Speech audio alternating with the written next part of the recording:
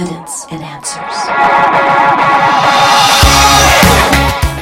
Evidence and Answers is a Christian apologetics ministry led by Dr. Pat Zukeran. Pat provides compelling messages from top apologetic scholars defending the Christian worldview and provides valuable resources for every person seeking answers to life's questions, as well as addressing key issues of our time. Serving to equip Christians who want to effectively engage their world for Christ is our focus.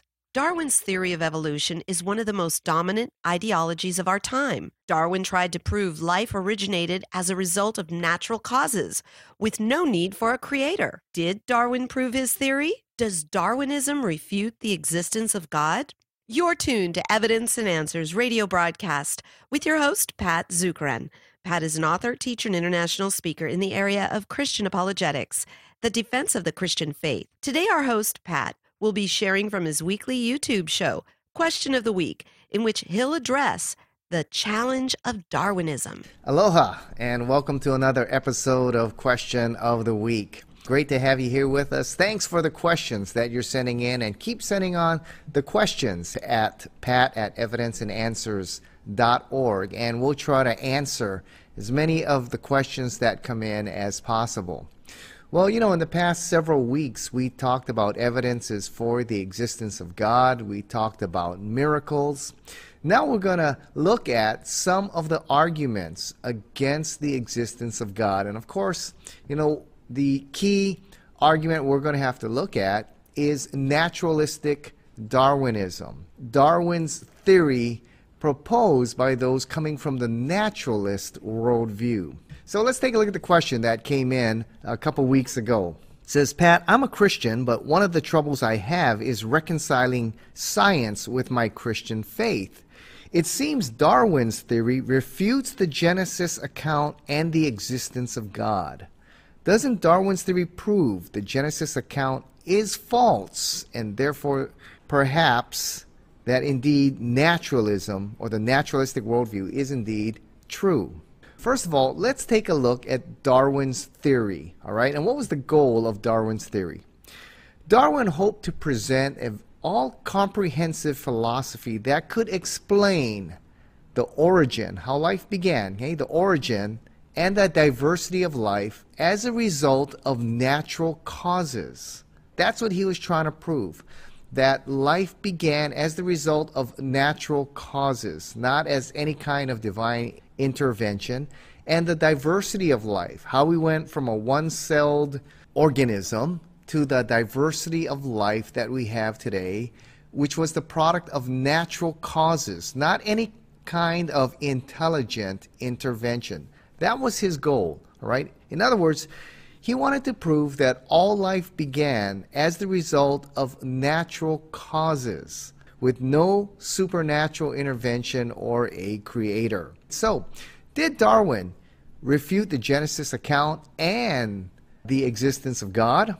Darwin's theory never answered the origins question, although it's touted in our schools as the only viable theory that answers the origin of life question and how we got the diversification of life. Darwin never answered those questions. For example, when it comes to how did we get life from non-life? How did life begin? Darwin never answered the question. Even to this day, scientists don't know how we got life from non-life, right? It's an incredibly complex process here. How we go from non-life and somehow we get an arrangement of amino acids that form proteins, and somehow these proteins form RNA and DNA and eventually make up the chromosomes for the nucleus of a cell. I mean, that is a huge jump to go from non-life to amino acid combinations that can form proteins that can form DNA. Now we know just exactly how complex DNA is, all right? And the probability of that coming by chance, the more and more we learn, continues to increase. I mean, it's incredible, the jump we go from non-life to life. Now, the explanation given to us in our textbooks was the Urey-Miller experiment. Now, if you remember that, supposedly the Urey-Miller experiment explained how by natural causes we got life from non-life. Now, this experiment came in the 50s. Stanley Miller and a guy named Harold Urey performed an experiment supposedly answering the origin of life question. Now, they created in their laboratory, and I'm sure you've seen many pictures of this in your biology book, of what Earth's early atmosphere might have been. All right, so in their lab, they created this contraption that created Earth's early atmosphere.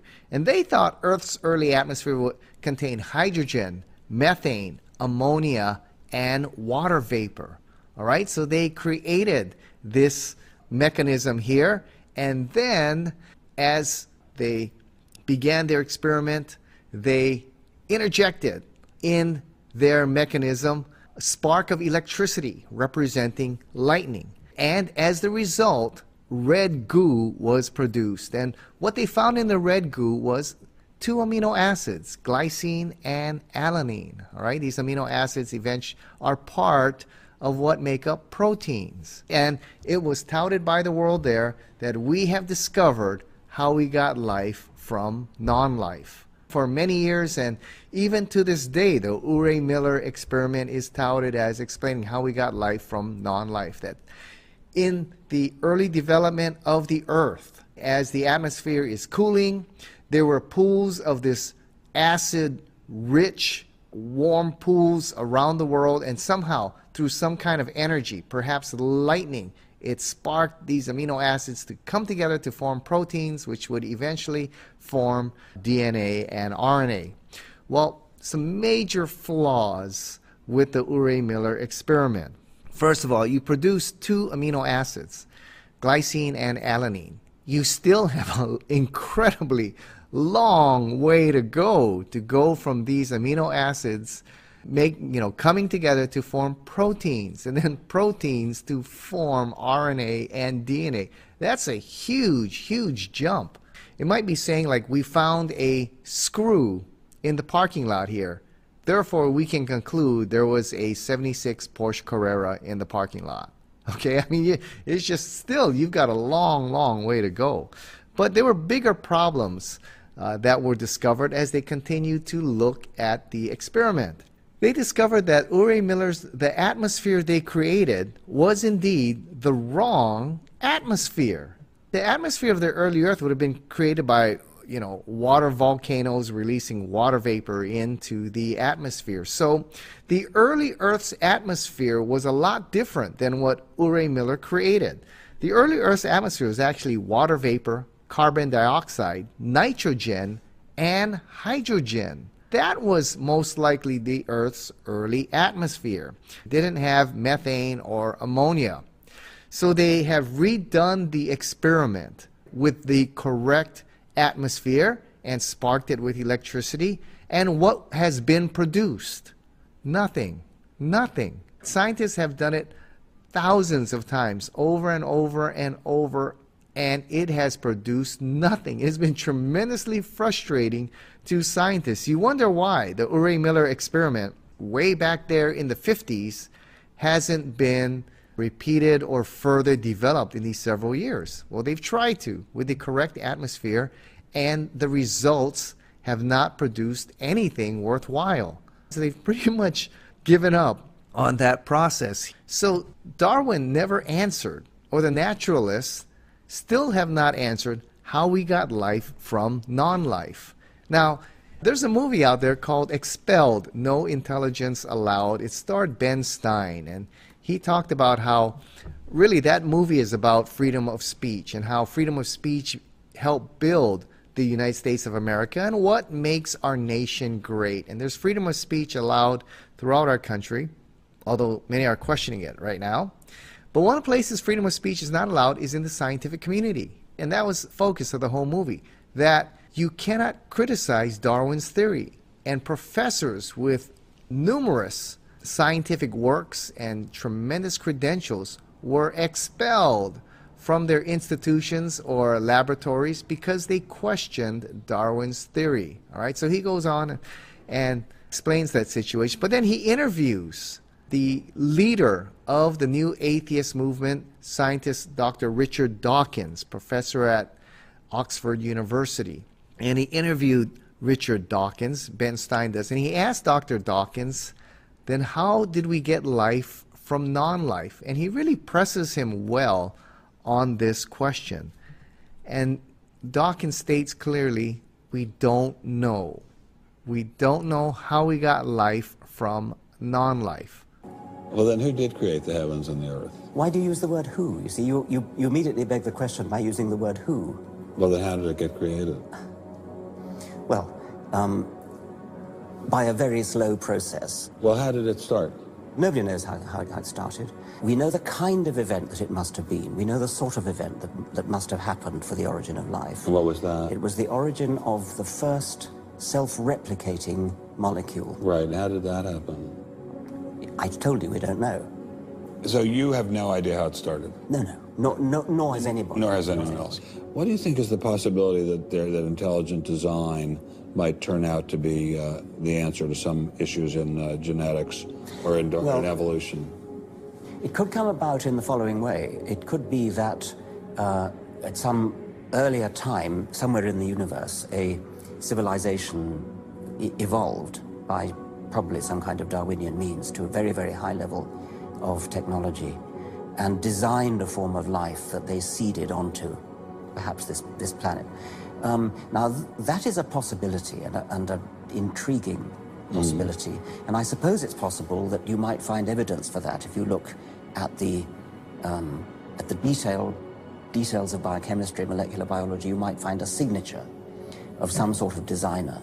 Wait a second. Richard Dawkins thought intelligent design might be a legitimate pursuit? And that designer could well be a higher intelligence from elsewhere in the universe. Well, but that higher intelligence would itself have had to have come about by some explicable or ultimately explicable process. It couldn't have just jumped into existence spontaneously. That's the point. So Professor Dawkins was not against intelligent design, just certain types of designers, such as God. All right, then Ben Stein says, is it possible that intelligent design could offer an answer? To which Dawkins says, well, it is possible that an intelligent life form from another planet seeded life on this planet. All right, in other words, Dawkins' answer was space aliens or intelligent design. Okay, then he kind of backtracks and says, well, of course, that life form would have had to have evolved in some Darwinian fashion somehow. All right. In other words, he still didn't have the answer. Okay, and naturalists still do not have the answer. So Darwin never answered the question on how we got life from non-life. He never answered the origin of life question. Also, remember, Darwin's theory is also supposed to be able to prove how we got the diversity of life today from a single cell, how it advanced upward to creating the many species and kinds of life that we have today. And the problem is that Darwin's theory hasn't been able to prove that. One of the key flaws of Darwin's theory, and this is an absolutely fatal flaw here, is that Darwin's theory is missing the mechanism for macroevolutionary change.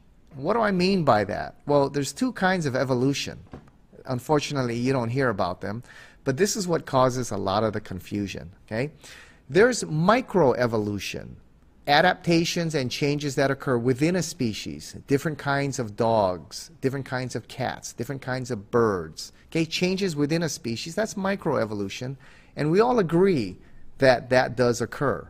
What Darwin's theory has to prove is through naturalistic causes, okay, natural selection and mutation, you can create macroevolutionary change. That's what you got to prove.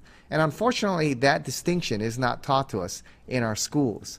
Macroevolution is how species develop new organs and new body parts to create a different kind of species.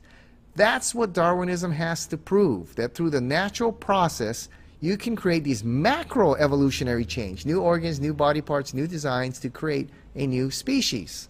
And unfortunately, what you see in a lot of textbooks is they use microevolution to prove macroevolutionary change. For example, natural selection is supposed to create this kind of macroevolutionary change. And one of the examples that's touted is the peppered moth theory. You know the peppered moth theory. The story goes like this. There was the white moth and the dark moths, okay? And before the Industrial Revolution, the trees were white. And so the white moths survived and the dark moths got picked off. Well, as the Industrial Revolution grew, soot got on the trees and the bark turned dark. Suddenly the white moths were picked off and the dark moths survived, thus creating macroevolutionary change. Correct? No. It's still a moth, whether it's a white moth or a black moth. What new body part, what new design was created? What new organs were created? What new species was created? Nothing. It's still a moth, whether it's a white moth or a dark moth. Natural selection preserves the strongest of a species. It does not change it. Okay? So natural selection is not a mechanism for macroevolutionary change.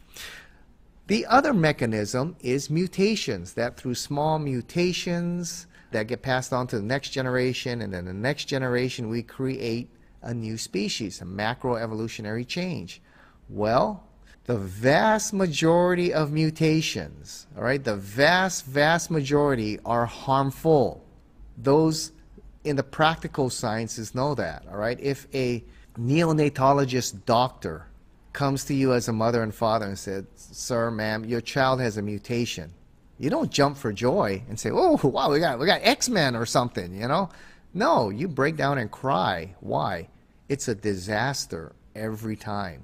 And in Darwin's theory, you've got these small mutations, thousands of them that happen very rapidly, and they're all beneficial, and they somehow create new organs, new body parts, and a new kind of species. Well, Darwin's theory was unable to prove that. Even to this day, the famous Drosophila fruit fly experiment that has been done numerous times. This is where we take little fruit flies and we zap them with all kinds of radiation. And what was produced? You got flies with big eyes, flies with 8 legs, flies with 4 legs, flies with curled wings, flies with no wings, huge flies, abnormally small flies, all different types of fruit flies. But they are still fruit flies. You haven't changed the species. You haven't created new body parts, new body designs, and created another species. They're still fruit flies. And the vast majority of mutations on these fruit flies, if not all of them, are harmful, right? But in Darwin's theory, you've got thousands of mutations that occur very quickly. They are all beneficial, and suddenly they create some kind of new species. So Darwin's two mechanisms, natural selection and mutation, do not create the kind of macroevolutionary change needed to show Darwin's theory is indeed true. In fact, we know that you can only mutate a species so far, all right, and then it's too weak to continue on.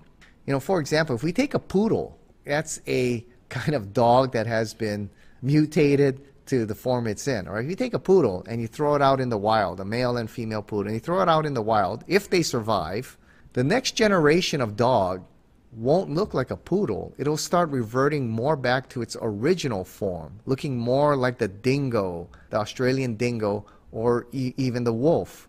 It starts moving back to more of its original form.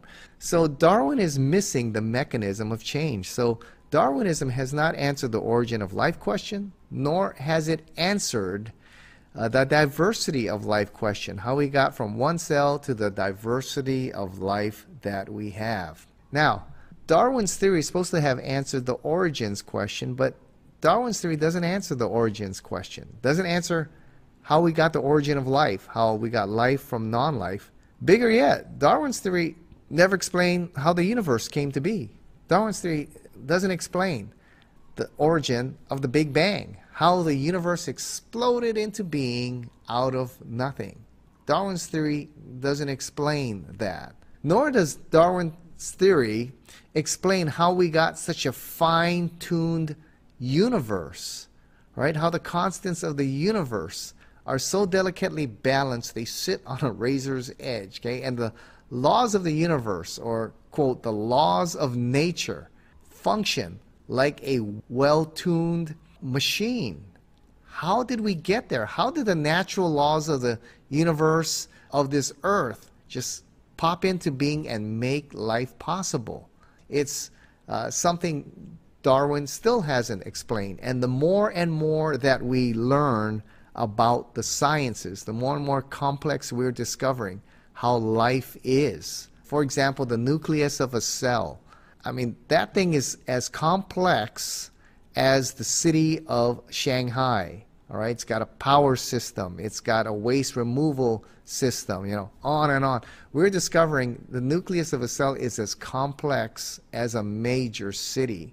Back in Darwin's day, they didn't have the kind of microscopes, electronic microscopes that we have today. And they didn't know that the cell was this complicated. Also, yes, they didn't have the kind of telescopes we have now, which we can reach out into the far reaches of the universe and learn just how complex our solar system is, our universe is. Darwin never explained how the laws of the universe came together. Okay, so has Darwin refuted the Genesis account? I don't think so. I think that indeed there is a better answer than Darwin's theory. I believe it's the theory of intelligent design, and it's given to us there in Genesis 1:1. In the beginning, God created the heavens and the earth.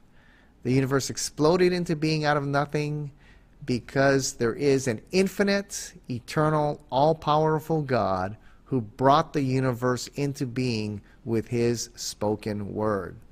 And it is this God, the God of life, who brought forth life on this planet. And through his great wisdom, his great artistry, created the diversity of life that we have now. Genesis 1 says that God created the animals, each according to its kind. And indeed, that's what the fossil records show.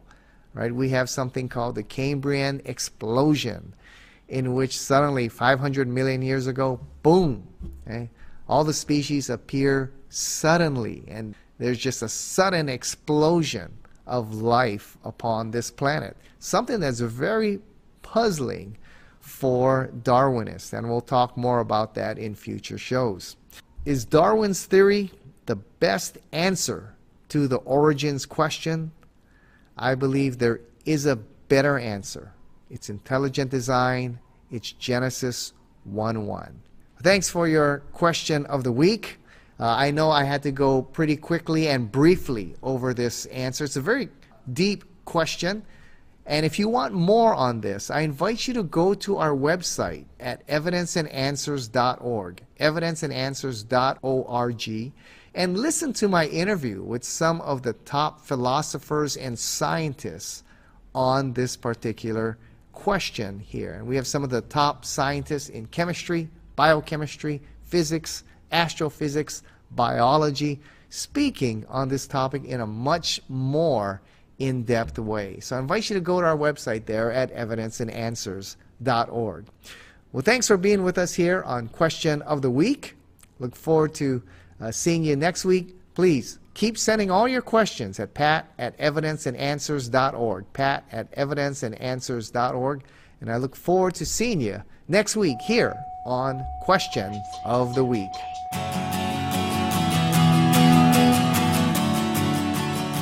We've run out of time. Thank you for joining us here on Evidence and Answers radio broadcast. We hope you enjoyed today's show. If you would like Pat to speak at your church, Bible study, or perhaps hold an apologetics conference, give him a call locally in Hawaii. That number is 483-0586. Or you may contact him through the Evidence and Answers website. That's evidenceandanswers.org. To keep broadcasts like Pat's on the air, we rely on generous support from you, our listeners. For the opportunity to donate, once again, head over to our website. That's evidenceandanswers.org, and you may do so right there. You will also find that we have a wide variety of resources available to you. Everything from atheism to Zen Buddhism, including articles and additional audio for you to listen to or download. So be sure to share our website with those around you. Join us again next time on the air or online as we provide compelling reasons for faith in Christ. That's Evidence and Answers with Pat Zukeran.